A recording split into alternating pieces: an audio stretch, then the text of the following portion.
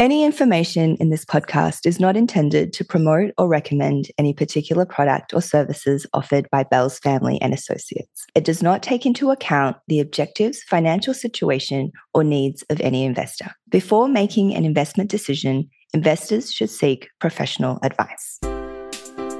Good morning, Lucy. Great to be back on with you. It's just one-on-one today, a little different than the last few times. It is. Yeah, fantastic. Let's talk about the central thesis for today. Best described as markets are not monoliths. And so we're looking at various potential return outcomes, possibilities, and narratives that can take hold. And we're comparing them to long-term tried and tested patterns. And that's what you do.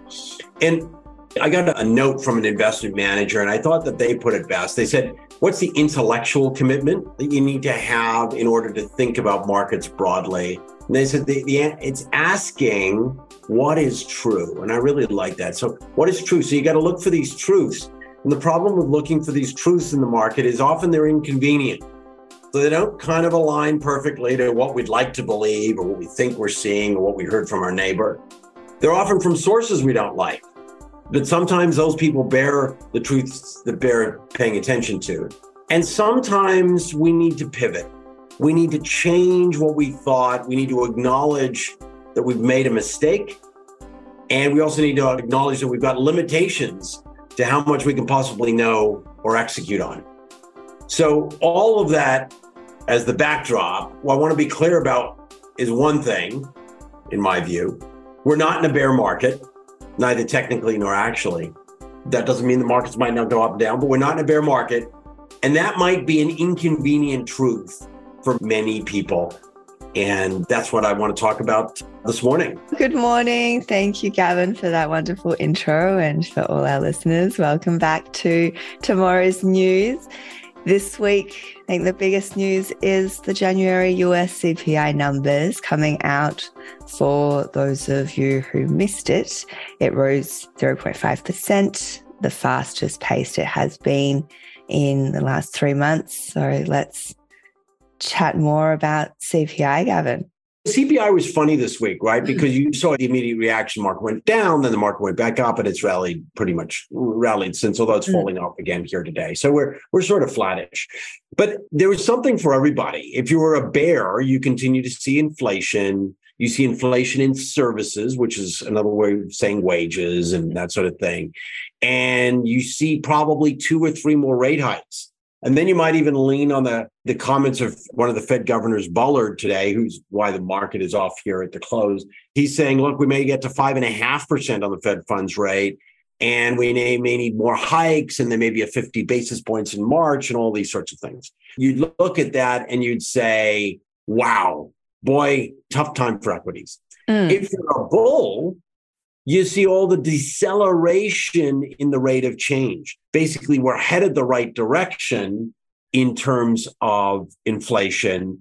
And you observe that shelter, that's rents, it's cost of housing, has gone up a lot. But if you look at the Zillow figures going forward, you look at what's likely to happen over the next 6 to 12 months, it's going to peel off a lot. And so shelter's a big part of CPI, right? It takes shelter's up a big part. It's about 47% of CPI. That's up from 43%. And it's because, of course, it's a big part of everybody's budget on a monthly basis. But we know when we look at the figures from people like Zillow in the US, and you advance them by 10, 12 months, we know that rents have peaked and are coming down.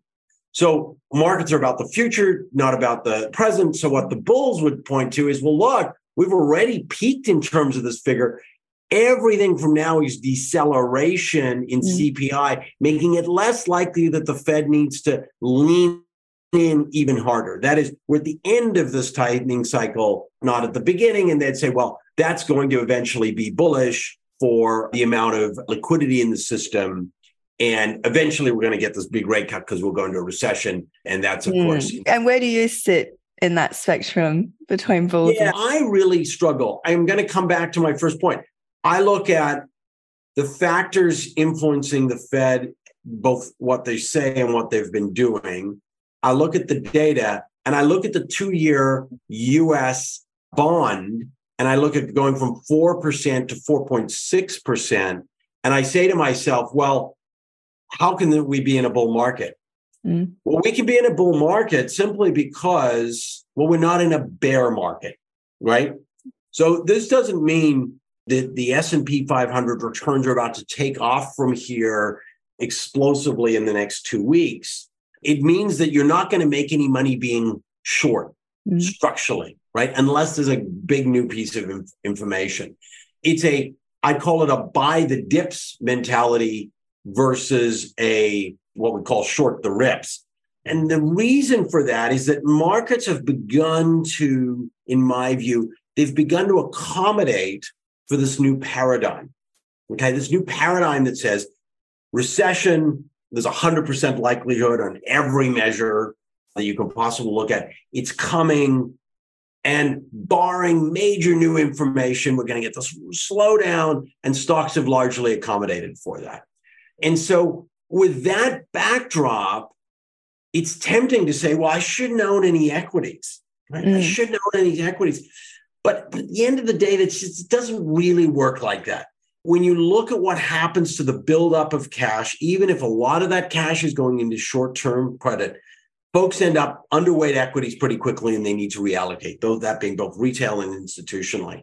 And so long as they're not completely petrified of the future, there is a weight of capital that comes to the market. So overall, we've got sentiment indicators. We've come out of this bear phase. I'm into a pick your spots and buy the dips. Don't FOMO. Don't worry you've missed it, because you haven't. Don't think that you're going to make a ton of money now shorting stocks, because at the end of the day, that was the 2022 story. The 2023, 2024 story is going to be, again, barring a major new event, is going to be about where do I start allocating more risk bucket over the next 6 months. Okay? So if you look at measures of likely return based on past paradigms, we are likely to see some kind of pullback, could be to 3,800. We can't be too perfect. And it could happen over the next 2 or 3 days or a week or so. But don't be thinking, oh my goodness, it's all going to zero based on what we currently know. Now, let me just give you a couple of little snippets that both support this view, present some caution, and so forth. Please. So a couple of things to think about. So the first thing is, there's been a lot of really positive retail data out lately, but the consumer is probably at the end of their spending tether. Okay. This is probably positive for where the Fed's going to go, because I think you're going to see deceleration in spending over the next 12 months. Higher rents, higher mortgages, the impact of actual price increases that have taken place, savings rates have declined, credit cards are starting to max out again. We're going to see a deceleration in spending. The Fed's going to be happy about that, right? That's a good news story in terms of where the peak of Fed funds is. But it's not going to be good for every stock, right? There are going to be plenty of companies that struggle with that. The other thing, and this is a little bit, we're going to put this in the woo-woo category. It's not quite UFOs over Canada or anything like that, but it's Japan. Okay. It's Japan, and it's Japanese inflation, and maybe energy. So Japan imports oil, part of their major oil importer. Oil prices are basically at the long-term average. I can kind of make the case both ways for oil here, right? Both down to 65 and actually making a run to 100. People are very underweight oil at the moment, which means, we sort of are in a spot where you could see an inflection. And if we see an increase in Japanese inflation, we could see, we've got a new governor, Bank of Japan, we could see a release of curve control in Japan. If that were to happen, the repatriation of capital by Japanese investors and banks back to Japan would be substantial, and it would begin to drain liquidity globally. So you can think about it. Liquidity being drained by the Fed and the ECB on the one side, liquidity being injected in China in part, and certainly in Japan because they've got yield curve curve control. At the end of the day, there's a lot of cheap liquidity there. If that shifts, and probably energy is the most likely shift, that's going to be a major catalyst for what we call regime change. But it's an unknowable. I mean, I can't predict the price of oil. I can't predict what a new Japanese governor would do. But when we begin to see these things, again, we go back to our truths. We need to have a heightened awareness for what the possibilities might be. And they could have multiple derivative possibilities. So those are the things. Let's summarize, though, the view. So you're going to be today, in my view, 25% allocated to equities relative to your basket. You're not going to be shorting stocks. You're not going to be worrying you missed Bitcoin or you missed, the rally in Shopify or whatever. You're going to be looking for opportunities to keep allocating long, barring major new information. Talk about the Australian dollar, which I love. We're going to go risk off here for a little while in the short term. So I'm not too worried about where we're at the moment. I think you just buy it somewhere in the 68 cent area. At the end of the day, I think the big picture for Australia is very positive. And 80 cent Australian dollar this year, it's possible. Now, there were some weaker unemployment numbers. Australian bonds seem to be rallying a little, coming down in yield. Let's see. But at the end of the day, I think very constructive on Aussie dollar as a long-term trade. What do these results suggest for the next maybe FOMC and what the Feds are going to do? Any indications there? The next FOMC meeting's in March. They've gone from 75 basis points to sort of down to this 25 basis point. Barring a major CPI print, which they will get before their March meeting, I think there are another 25 basis points. If they were to go 50, it would really be because we're seeing something in terms of easing of financial conditions, something in terms of the underlying trends in the economy that are just so diametrically different to what the trend is here. Because remember, they're thinking about the long term, they monitor numbers month to month, but they're really thinking about the long term.